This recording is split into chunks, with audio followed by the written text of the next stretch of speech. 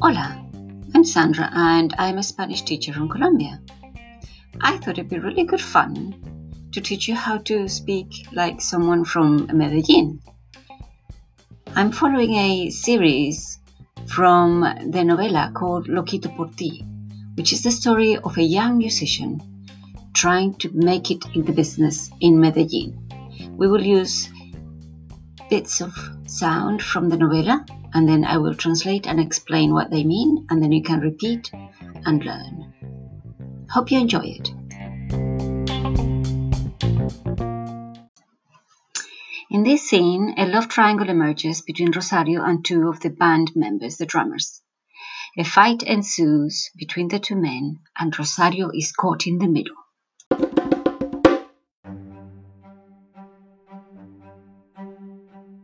¿Te conoces así? Rosario. No más. Rosario, necesito que hablemos. Que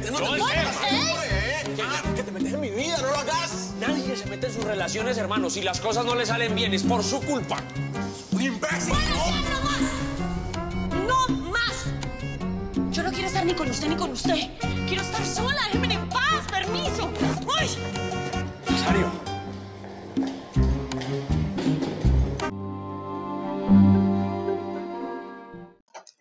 So Rosario says, no más when the two men are fighting. No más, no more.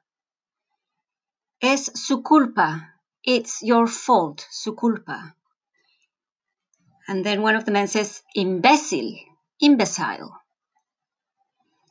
And then Rosario says, quiero estar sola. I want to be alone. She says, déjenme en paz. Leave me in peace. And she moves away, getting them out of the way, saying, permiso, excuse me, permiso. In this next scene, they are at the recording studios. Ay, quiero amanecer bacano, me voy pa' José Tiguano. Ay, yo me voy pa' Barranquilla, la tierra de maravilla. ¿Cómo no? Ahí.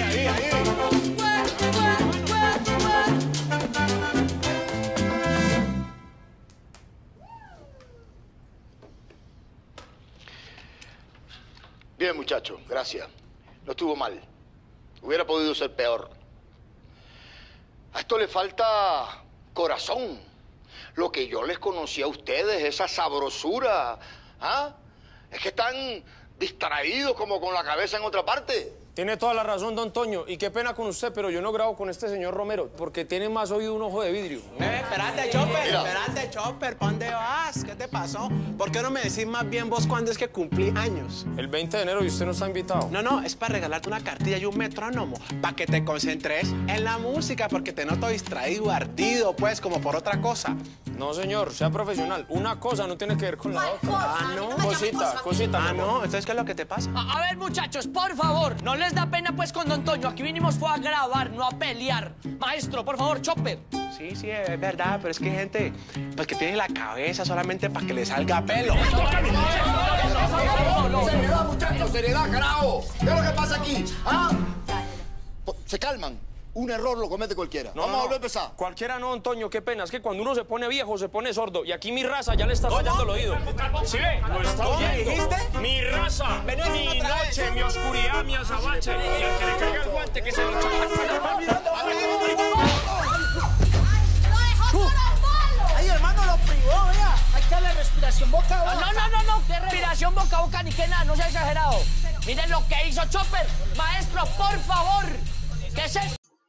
So, during the recording session above, it all goes fairly well until at the end, a fight ensues between the two drummers. The insults hurled around include, tiene más oído un ojo de vidrio. It says that a glass eye is more in tune than this person. ¿Qué te pasa? What's the matter with you? ¿Qué te pasa? And then the other insult is, tiene la cabeza solo para que le salga pelo. Well, your head is only useful to grow hair, i.e. you're stupid. Then The producer comes into the room and says, "Se calman," telling them to calm down, "se calman." But more insults come along, and one of them starts saying to the other, "Mi raza." That's my indigenous race, trying to imply put down the other person. "Mi noche," my dark one. Mi oscuridad, my darkness. "Mi azabache," jet black, referring to the color of his skin. This angers the other person, and he hurls a punch. Unfortunately, the record producer is in the middle, and he is the one who gets it and gets knocked out. De verdad, qué pena con usted, don Toño. Yo no pensé que las cosas llegaran hasta este punto. Mira, muchacho, yo he sido muy paciente, pero esta vaina no puede seguir así. No, es que esto no puede seguir así, don Toño. Es que yo estoy de acuerdo con usted. Yo ya mismito me voy a hablar con cada uno a jalarle las orejas. Mira, Camilo, aquí lo de menos es la piña que me dieron. A mí lo que me preocupa es que las cosas están pasando de castaño a oscuro. Y en esta empresa no se permiten ese tipo de situaciones. ¿Cómo así, don Toño? Entonces, ¿usted qué quiere decirme? Que aunque me gusta mucho a mí el grupo de los latinos, yo solo trabajo con grupos que me garantizan seriedad. Porque así yo me aseguro de que van a cumplir. ¿Eso quiere decir que usted me está echando, don Toño? No, Camilo. No. Pero vas a tener que tomar una decisión. O sacas a Chopper y a Romero del grupo, o no hay disco. In this episode, Camilo is back at the record producers the next day to apologize because the producer has a black eye, una piña. And he starts by saying, "Qué pena con usted. I am so ashamed. Ya mismito, right away, I'm going to give them a telling off, jalar las orejas." The record producer is not taking any of it, he says. He tells Camilo that if he doesn't sack the two drummers, there is no record deal. Si no sacas a esos dos, no hay disco.